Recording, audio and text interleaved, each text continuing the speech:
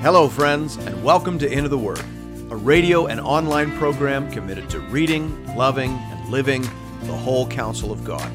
I'm your host and Bible guide, Pastor Paul Carter. Your word is a lamp unto my feet.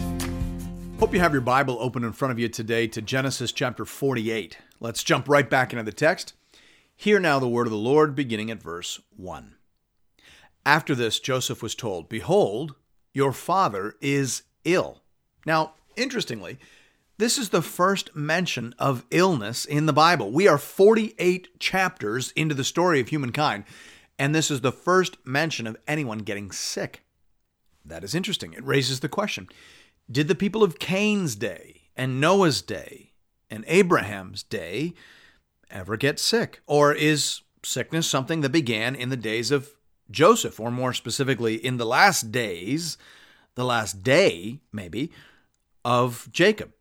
I don't know. And the Bible doesn't say exactly. The Bible says that we are fallen and falling, and it often refers to the diseases of Egypt, as for example in Deuteronomy 7:15, where Moses says, "And the Lord will take away from you all sickness, and none of the evil diseases of Egypt, which you knew, will he inflict on you." So, future blessing, according to Moses, involves an end to diseases and sickness that are associated in some way with the sojourn in Egypt. Now, why exactly that was and what exactly that means is left unexplained in the Bible, but it is interesting. Verse 1 goes on to say, "So he took with him his two sons, Manasseh and Ephraim. And it was told to Jacob, 'Your son Joseph has come to you.' Then Israel summoned his strength and sat up in bed. And Jacob said to Joseph, 'God Almighty appeared to me at Luz in the land of Canaan, and blessed me, and said to me, Behold, I will make you fruitful and multiply you, and I will make of you a company of peoples, and I will give this land to your offspring after you for an everlasting possession.'" Now that phrase, an everlasting possession, is likely intended as a contrast to chapter 47, verse 11, where it says that Joseph's father and brothers were granted a holding in the land of Egypt, in the best part of the land, in the land of Ramses, as Pharaoh had instructed. Pharaoh granted them a holding. God gave them an everlasting possession. Only God can give an everlasting possession. Pharaoh's gifts are always and ever fading. Verse 5 says, "And now your two sons, who were born to you in the land of Egypt before I came to you in Egypt, are mine. Ephraim and Manasseh shall be mine, as Reuben and Simeon are. And the children that you fathered after them shall be yours. They shall be called by the name of their brothers in their inheritance." So here, Jacob formally and legally adopts the two oldest sons of Joseph as his own. Ephraim and Manasseh are now to be considered sons of Jacob, alongside Reuben and Simeon. In fact, the Jews understood that because of this event, Ephraim replaced Reuben as the legal and spiritual firstborn son of Israel. So 1 Chronicles 5, 1-2, for example, in giving the genealogy of Jacob, says, "The sons of Reuben, the firstborn of Israel, for he was the firstborn, but because he defiled his father's couch, his birthright was given to the sons of Joseph, the son of Israel, so that he could not be enrolled as the oldest one. Though Judah became strong among his brothers, and a chief came from him, yet the birthright belonged to Joseph." 1 Chronicles 5, 1-2. So there, the chronicler of later Israel said that although Reuben was in fact the firstborn son of Jacob, he would not be counted as such because he had slept with Bilhah. Therefore, that legal status was conferred upon the sons of Joseph, Ephraim in particular. Now, this does not mean the line of Ephraim would be the line of kings. No, that honor still resides with Judah, the chronicler says, but the legal status of firstborn went to Joseph, and specifically to his son Ephraim. And that is why often in the Old Testament, particularly in the prophets, Israel, the nation, is referred to simply as Ephraim.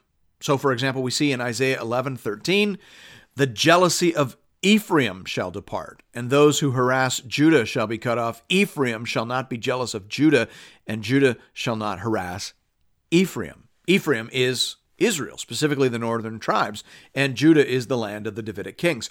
All of that stems from this adoption by Jacob in Genesis 48. Verse 7 goes on to say, "As for me, when I came to Padan, to my sorrow, Rachel died in the land of Canaan on the way, when there was still some distance to go to Ephrath. And I buried her there on the way to Ephrath, that is Bethlehem." Now, this verse is a bit confusing. Why is it here, and what does it mean? The JPS Torah commentary is very helpful. It says, traditional commentators, so these would be traditional Jewish commentators, have by and large understood this verse to be an apologia by Jacob for troubling his son with the arduous task of burying him in the cave of Machpelah, when he himself had not done the same for Rachel, Joseph's mother, who had died but a short distance from the site. Closed quote. So, Jacob is attending to the final details of his life, and while doing so, he apologizes and explains why he didn't arrange for Rachel to be buried in the family tomb. He was overcome with grief, and he buried her where she died. Now he is taking more care with his end-of-life arrangements, and that includes formally and legally adopting these two boys as a thank you gesture to Joseph and a tribute to their grandmother Rachel, whom he fears he did not properly honor in death. Verse 8 says, "When Israel saw Joseph's sons, he said, 'Who are these?' Joseph said to his father, 'They are my sons, whom God has given me here.'" Ironically, Jacob takes great care to ensure that he is blessing the right sons. Jacob is a man who has learned his lessons hard and well. And he said, "Bring them to me, please, that I may bless them." Now the eyes of Israel were dim with age, so that he could not see. So Joseph brought them near him, and he kissed them and embraced them. And Israel said to Joseph, "I never expected to see your face, and behold, God has let me see your offspring also." Then Joseph removed them from his knees, and he bowed himself with his face to the earth. And Joseph took them both, Ephraim in his right hand towards Israel's left hand, and Manasseh in his left hand toward Israel's right hand, and brought them near him. And Israel stretched out his right hand and laid it on the head of Ephraim, who was the younger, and his left hand on the head of Manasseh, crossing his hands, for Manasseh was the firstborn. Are you seeing this? Jacob is intentionally blessing the younger as if he were the older. He is doing intentionally what he tricked his father into doing accidentally. Verse 15, "And he blessed Joseph." Now the LXX, the Septuagint, has "he blessed them" to avoid confusion, but the text means that he was blessing the boys as a gift to Joseph. Joseph the one became, through the boys, Joseph the two. He was receiving a double portion in his sons. And he blessed Joseph and said, "The God before whom my fathers, Abraham and Isaac, walked, the God who has been my shepherd all my life long to this day, the angel who has redeemed me from all evil, bless the boys. And in them let my name be carried on, and the name of my fathers, Abraham and Isaac, and let them grow into a multitude in the midst of the earth." The reference to the angel there calls to mind the times that God appeared to Jacob tangibly. God is a spirit and does not have a body like men. We teach that to our kids at our church through our little catechism. So when God appears in a body or appears in a visible form, the Bible usually speaks of that as God's angel or the angel of the Lord. We've mentioned that before. Verse 17. "When Joseph saw that his father laid his right hand on the head of Ephraim, it displeased him, And he took his father's hand to move it from Ephraim's head to Manasseh's head. And Joseph said to his father, "Not this way, my father, since this one is the firstborn. Put your right hand on his head." But his father refused and said, "I know, my son, I know.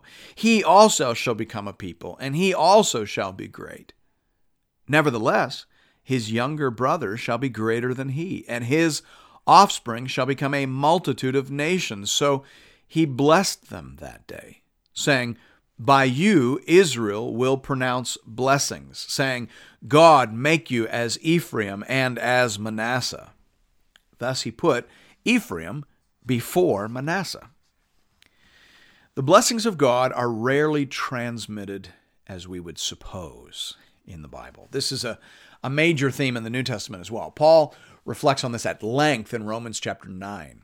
He remarks upon the fact that Isaac, but not Ishmael, received the special blessing of God, and from that inferred that blessings are not given on the basis of fleshly relationship alone. Not all the children of Abraham inherit the blessings of God.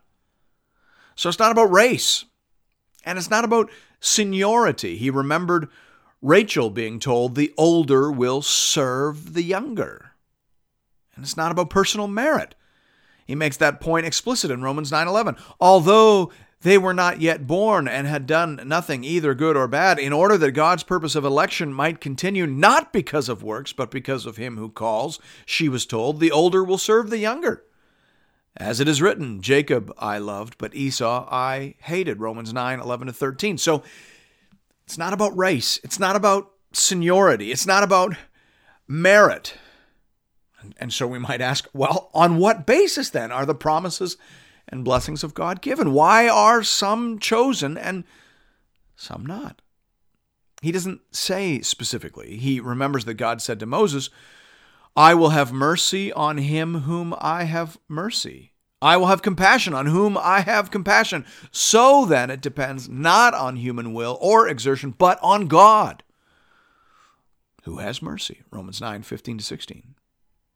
The Bible never says specifically why God chooses one in a special way and not the other, why God blesses one and not the other. It just tells us what it's never about. It's never about race, hierarchy, or merit. It's never about that. That we can say for sure. And it's never unjust. We can say that too. Paul says in Romans 9:14, "What shall we say then? Is there injustice on God's part? By no means." So it's not unjust, but we are not told on what basis precisely these sorts of decisions are made.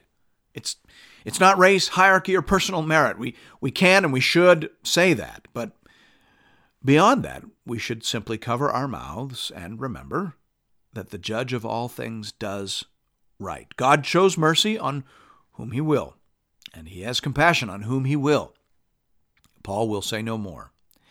And he ends the section appropriately by saying, "For who has known the mind of the Lord, or who has been his counselor, or who has given a gift to him that he might be repaid? For from him and through him and to him are all things. To him be glory forever.